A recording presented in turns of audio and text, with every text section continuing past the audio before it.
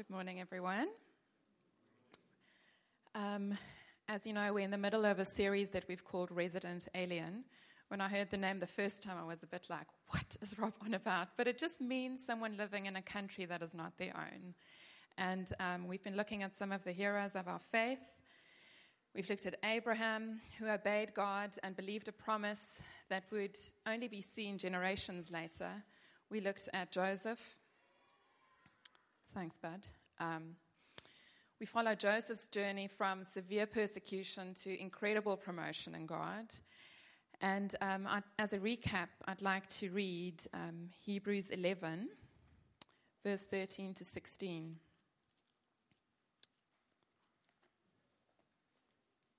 Thanks. Actually, I'm going to read it from the Message. Each one of these people of faith died not yet having in hand what was promised, but still believing. How did they do it? They saw it way off in the distance, waved their greeting, and accepted the fact that they were transients in this world. People who live this way make it plain that they are looking for their true home. If they were homesick for the old country, they could have gone back any time they wanted. But they were after a far better country than that, heaven country. You can see why God is so proud of them and has a city waiting for them. Don't you love that? Let's listen to Deep's testimony, and then we'll get on with the book of Ruth.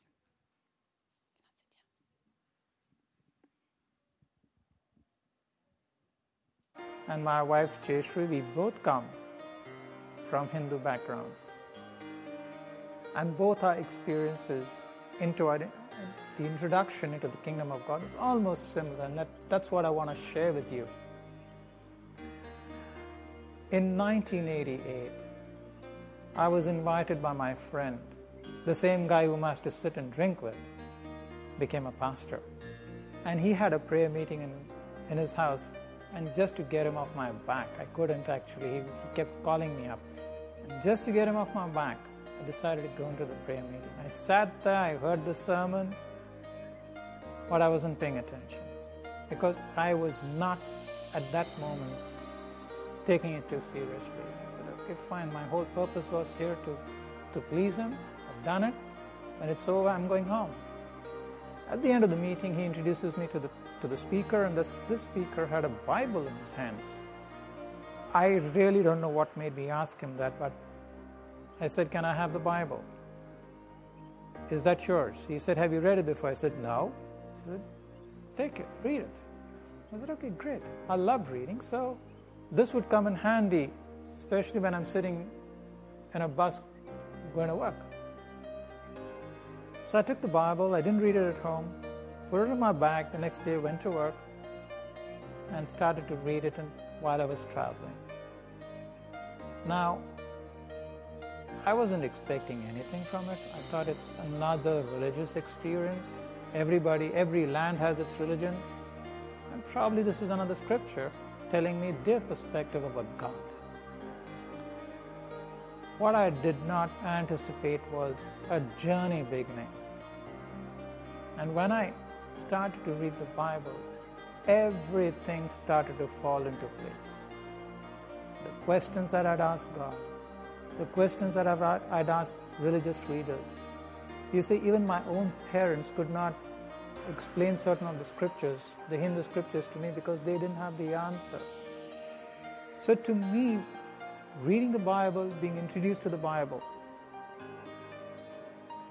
was as though I was sitting and reading the heart and mind of God. And it's amazing. I would ask him questions concerning the scripture, and before the end of the day, he would answer it through scripture. So my foundation was laid based on scripture, not through experience, nothing spectacular, not through a miracle, just plain scripture. From Hinduism, from a nominal religion, into coming to discovering who the true living God is and how he has spoken and revealed himself through his Son and His Word. So for us, this was a defining moment into all eternity, that God in His graciousness drew us from the kingdom of darkness into the light.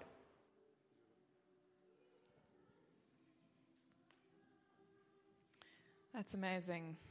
I want to start singing with our friends next door. We listen to this worship music at home with the kids, so I am quite familiar with it. Anyway, when we get saved into this glorious salvation story of God, we, like we've just heard out of Deep's testimony, each of our lives become just that, living in the now, but looking and living for heaven, for our future, for eternity, which we have been saved into. So today we go on a journey with Ruth, a Moabite woman who followed a God who she didn't grow up knowing. So very similar to Deep's testimony, and who laid down her life for a person who didn't have anything left to offer in return. A servant girl who was plucked out of a story of misfortune and brought into the salvation story of Jesus Christ. I find such familiar themes of life in this story. I find extreme heartache and loss and suffering and doubt, but I also see hope and purpose, and most of all, redemption. So the book of Ruth is set in a time when judges ruled Israel. It begins with an Ephrathite family, Elimelech, Naomi, and their two sons, Mahlon and Chilion, moving from Bethlehem to Moab because there was a famine in the land. So they settled there, and shortly after, Elimelech, the husband of Naomi, died. After that, his two sons then married Moabite women, Orpah and Ruth, and within the next 10 years, the two husbands died. So Naomi was left with her two daughters-in-law and no grandchildren to carry on the family name. In the meantime, God had provided food for His people, and the famine was over. So in this heartbroken state, Naomi wanted to go back to her people, and she tells her two daughters-in-law to go back to their families. She blessed them and she begged them to go. And Orpah eventually leaves, but Ruth clings to Naomi. And she persists. Because for Ruth, there was no hope left in the life that she had there. And she yearned for another place, for another country, for a place where she could dream again, for a place that she could hope for. And she clung to Naomi. Her hope made her tenacious and resilient. It made her start to fight for something that she maybe not believed in yet, but wanted to believe in. So in verse 16 of the first chapter, Ruth says to Naomi, "Where you go, I will go, and where you stay, I will stay. Your people will be my people, and your God, my God." And then in verse 22, so Naomi returned from Moab, accompanied by Ruth the Moabite, her daughter-in-law, arriving in Bethlehem as the barley harvest was beginning. Now, if the story had ended there, it would have been quite sad and depressing, because it's just these two women who've lost everything and had no hope left. Imagine Naomi, this woman who had to leave her home years ago because of famine, lost her husband and two sons and basically their family name within a scope of 10 years. And I can imagine that at the beginning of her marriage, and even having had her children, the journey ahead of her looked full of possibility and adventure. And now there was nothing left. It was a desperately hopeless situation. She felt betrayed in a way by God. She says his hand had gone out against her, that he had caused misfortune upon her, that he had caused her to be bitter. And when she tells her daughters-in-law, this really struck me when I prepared this week. When she told them to go back to their families, she told them to go back to their gods. These two women who had married into a God-fearing family was told by this woman who had become so hopeless to go back to their gods. And you know what, friends? Maybe there's someone here today that feels like that you are just so hopeless. There's nothing proving the faithfulness of God to you. There's nothing that you can see on the horizon that shows you the kindness of God, that you feel discouraged with nowhere to go, that you feel that you've started on a journey with God, but He's brought you back empty. And I want to tell you something. Their story did not finish there, and your story is not finished. God is still writing. He is still busy with your story as He is busy with theirs. It is not over until the return of Jesus. And even when I say then it's over, it's only the suffering and loss that is over. Then it's just glory from there. Isn't that encouraging that we can at any time lift our eyes, even with the discouragement of life resting on our shoulders, and sometimes on our soldiers, and just know that there is a better life to come, that it doesn't matter what you're going through today and this week and this month, and even for some of us for years, that there will not be pain, there will not be sickness, there will not be loss and suffering and hopelessness and discouragement in the life to come, that it will only be glory. I mean, just awesome. Thank you, Jesus. That is just amazing. In the Psalms, we read, "No one who hopes in you will ever be put to shame. The eyes of the Lord are on those who fear Him, on those who hope is in His unfailing love. We wait in hope for the Lord. He is our help and our shield. Why, my soul, are you downcast? Why so disturbed within me? Put your hope in God, for I will yet praise Him, my Savior and my God. Yes, my soul, find rest in God. My hope comes from Him." So, let's see how this hope that Ruth had, that Naomi still has to get, is outworking itself. So we'll read Ruth chapter 2 from verse 1. Actually, I'm just going to read it from here. Is it up there? Thank you. Now, Naomi had a relative on her husband's side, a man of standing from the clan of Elimelech, whose name was Boaz. And Ruth the Moabite said to Naomi, "Let me go to the fields and pick up the leftover grain behind, anyone in whose eyes I find favor." Hope. She has hope. She steps out to do something. Naomi said to her, "Go ahead, my daughter." So she went out, entered a field, and began to glean behind the harvesters. As it turned out, so she didn't know this, she was working in a field belonging to Boaz, who was from the clan of Elimelech. Just then Boaz arrived from Bethlehem and greeted the harvesters. "The Lord be with you." "The Lord bless you," they answered. Boaz asked the overseer of his harvesters, "Who does that young woman belong to?" The overseer replied, "She's the Moabite who came back from Moab with Naomi." So Boaz then tells Ruth to continue gleaning in his fields, where she'd be taken care of and she'd be protected. And she couldn't understand why she had so much favor with this guy as a foreigner, number one, and as a complete stranger to him. So at the end of one day's work, the first day, she goes home to Naomi with leftovers from a festive lunch, it seems, and enough grain that she had gleaned in one day to last them for 5 days. And when Naomi found out that all of this had come from Boaz, it seems like she just exploded. "The Lord bless him. He has not stopped showing his kindness to the living and the dead." And there's a spark of hope. There's a spark of hope. God has shown His goodness. So she tells Ruth that Boaz is one of their kinsman redeemers. And Naomi could see the providence of God, that Ruth had ended up in a field belonging to Boaz without knowing that that is the field that she ended up in.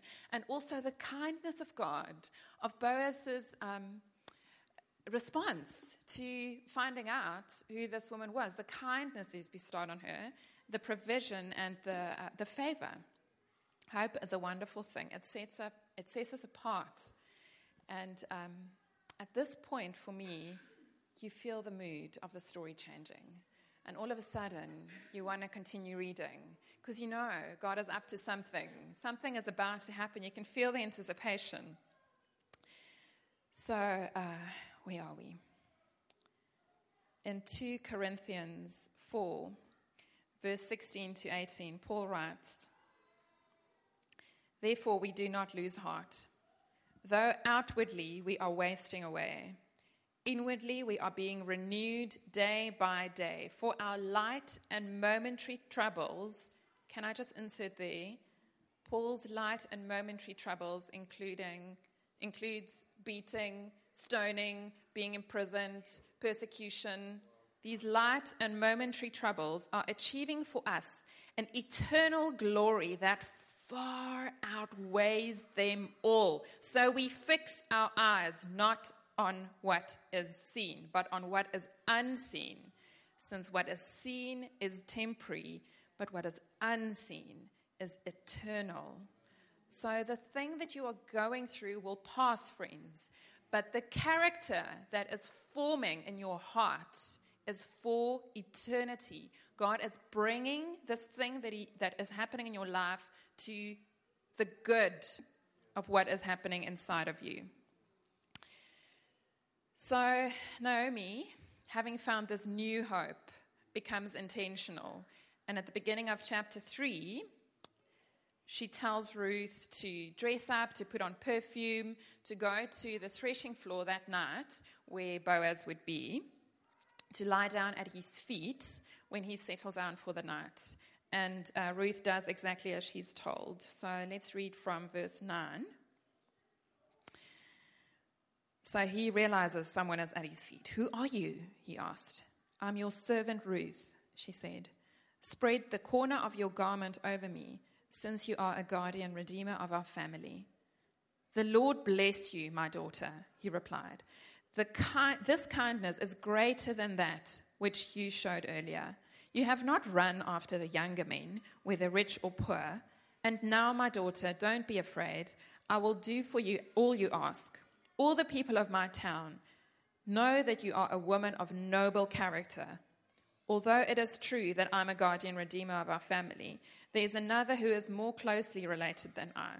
Stay here for the night, and in the morning, if he wants to do his duty as your guardian redeemer, good, let him redeem you.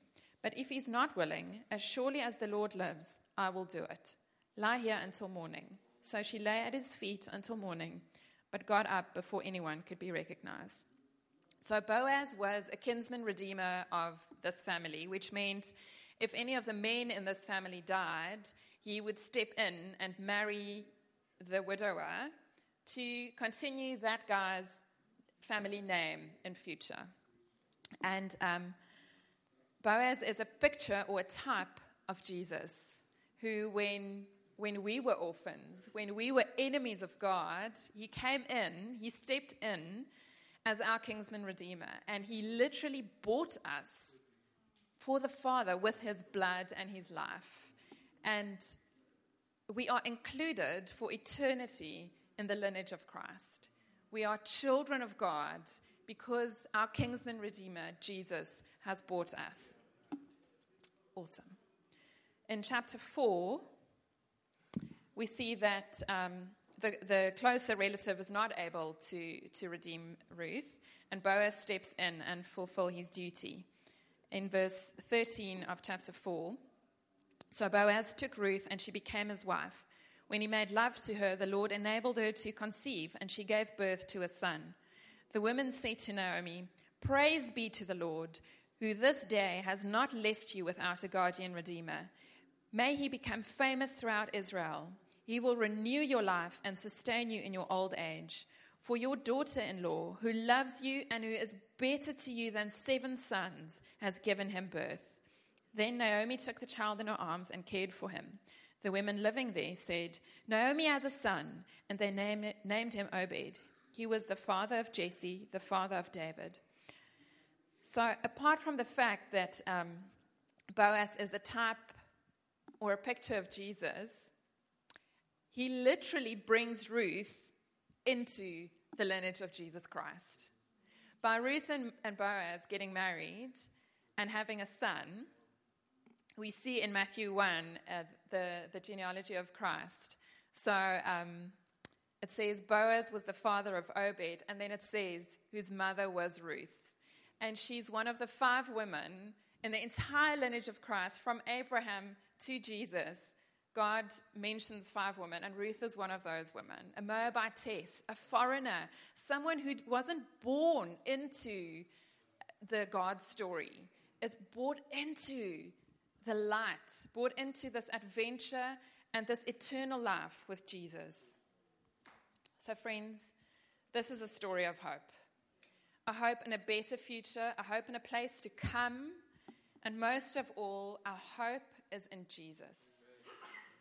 I can't tell you how many times when I feel that I can't handle something, I'm like, Christ in me, my hope of glory. Do you know, he is the only hope I have of getting anything done any day of my life. I can promise you that.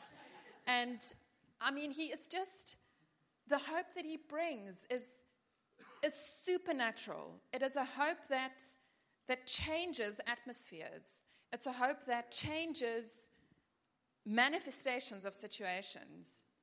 And you know what? He is there. He is there at every moment, at any time. At any time you can go, Lord, I need to draw on that hope right now. My hands are empty. I have nothing. I mean, the other night when I got up with Ella, I don't know how many, like the 4th or the 5th or the 6th time, I just, tongue-in-cheek, I said, you know, Lord, in the word you say, you grant sleep to those you love. I just like to mention that to you. So I think it was 2 nights ago. So anyway, Taryn took Noah for the morning yesterday, and when she dropped him off, she gave me something. And it was a little frame, and inside it was written, you are loved. So I thought, oh, you have such a sense of humor, Lord, because he just told me, you are loved, my child. Even though you are getting up 3, 4, 5, 6 times a night, you are loved, you know. And he knows what we need. Like, I might think I need 8 hours sleep a night, but he knows. It's not the reality of a mum of young kids. Yet he knows that by giving me that little letter, it will bless my heart, and I can laugh with him and continue on our journey. This is a story of redemption. Through all the hardships, the tests, and the suffering in this story, we see God's handwork. We see him ending the famine. We see him tying Ruth and Naomi together. We see him saving Boaz for Ruth. I mean, anyone could have married Boaz and come into the lineage of Christ, right? If you think about it. But he saved Boaz, an older man, for this woman of strong character. This is a story of righteousness, a zeal for doing what is right. I mean, Ruth just portrays such depth of character throughout the story. I'm so encouraged by her, you know. When her mother-in-law is down in the dumps and woe to me and my life is ended and I'm bitter and God is horrible and all of those things, she's like, no, I'm coming with you. Your God is my God.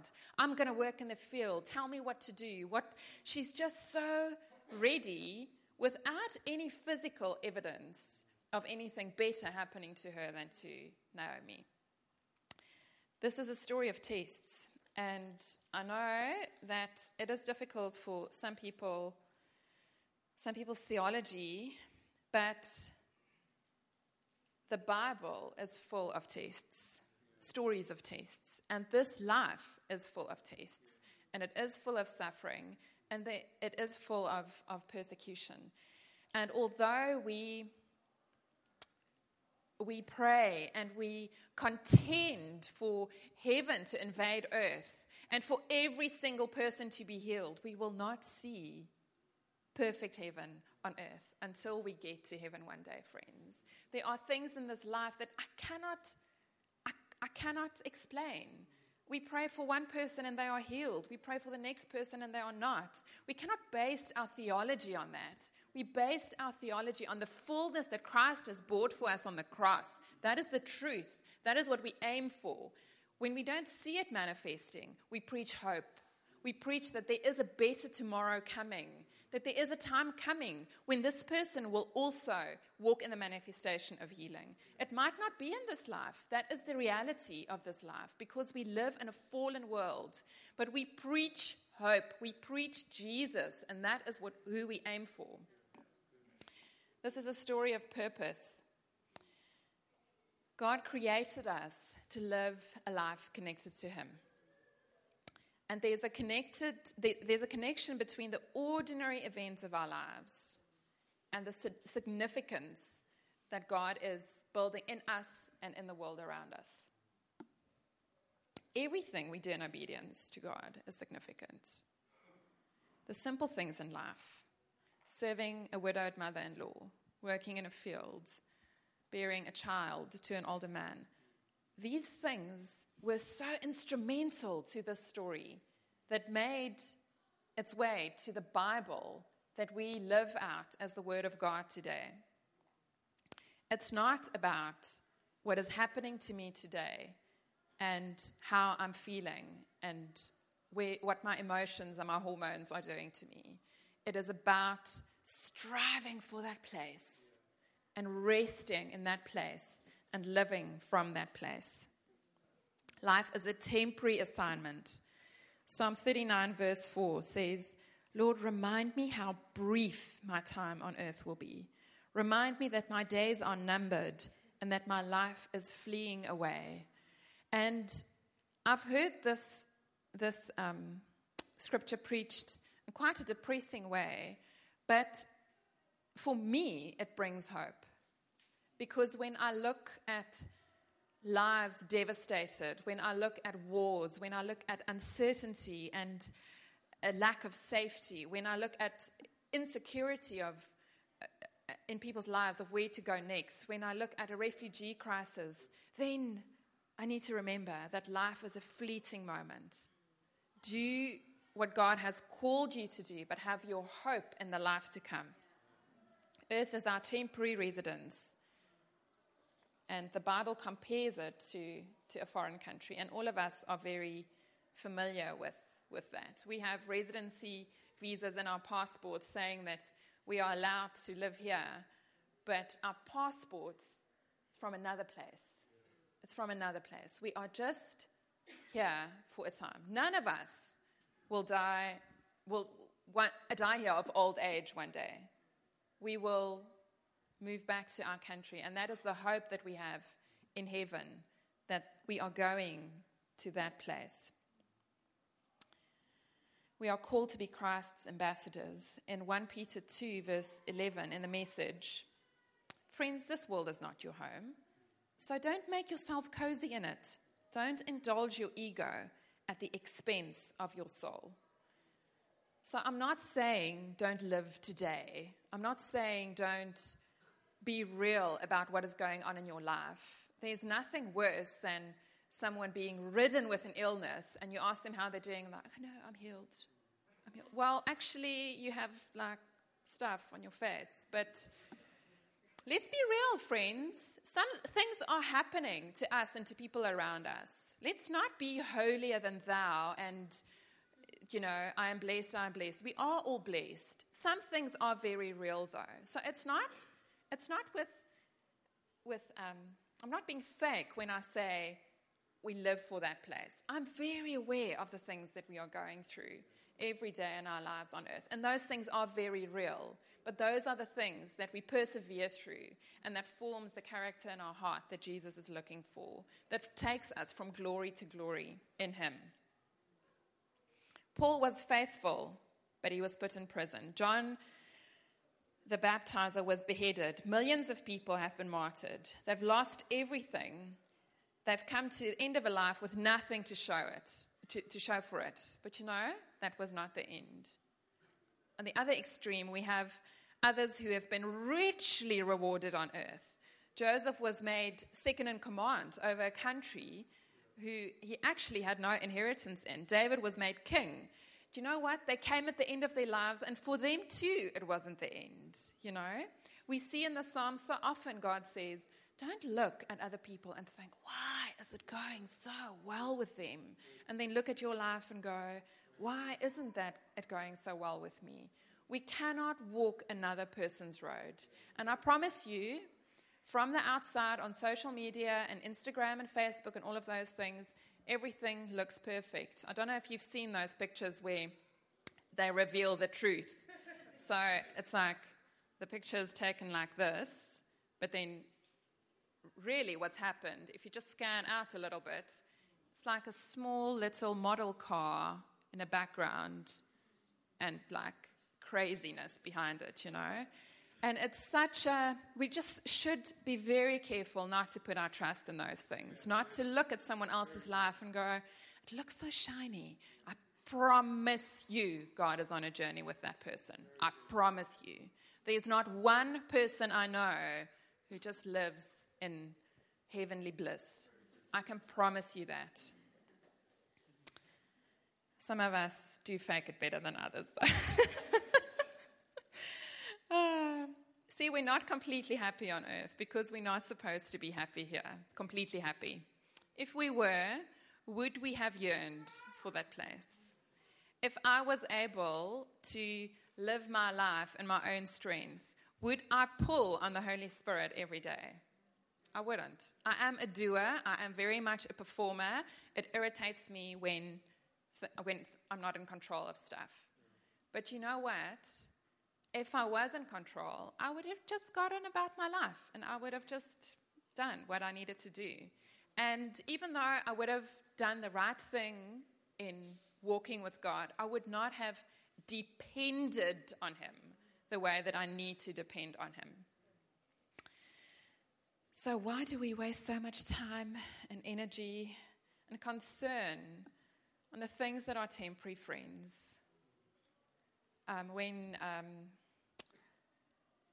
Her name is Ruthie. I wanted to use an example. Ruthie was here with our ladies' conference. She said, do you know what? Sometimes we all just need a little heaven holiday. And I love that phrase, and it stuck with me. So I know all of our lives look different. A house full of little kids is just my reality. But you know what? Just taking a 2-minute heaven holiday. Lord, just show me again what it's about. There, I see it. Okay, we can go on. And He is so faithful in that, friends. He meets us where we are at. He lifts our head. He looks into our eyes. And He shows us eternity. That is the place where we live.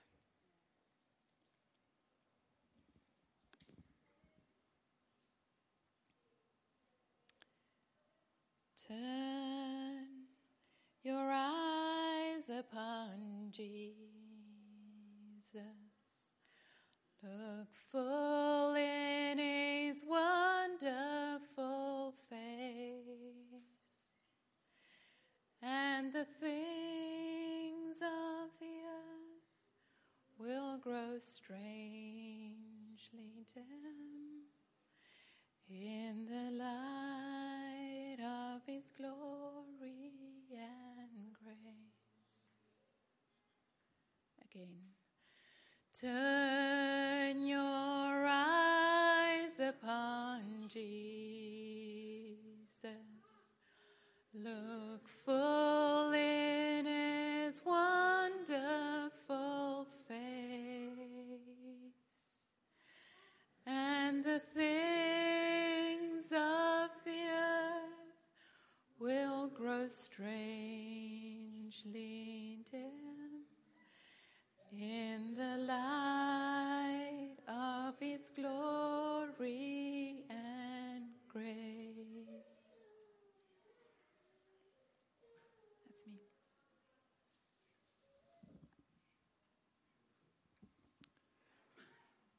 What a wonderful sermon. Won't you all please stand with me? We're not done yet. Joy, won't you grab the guitar a bit?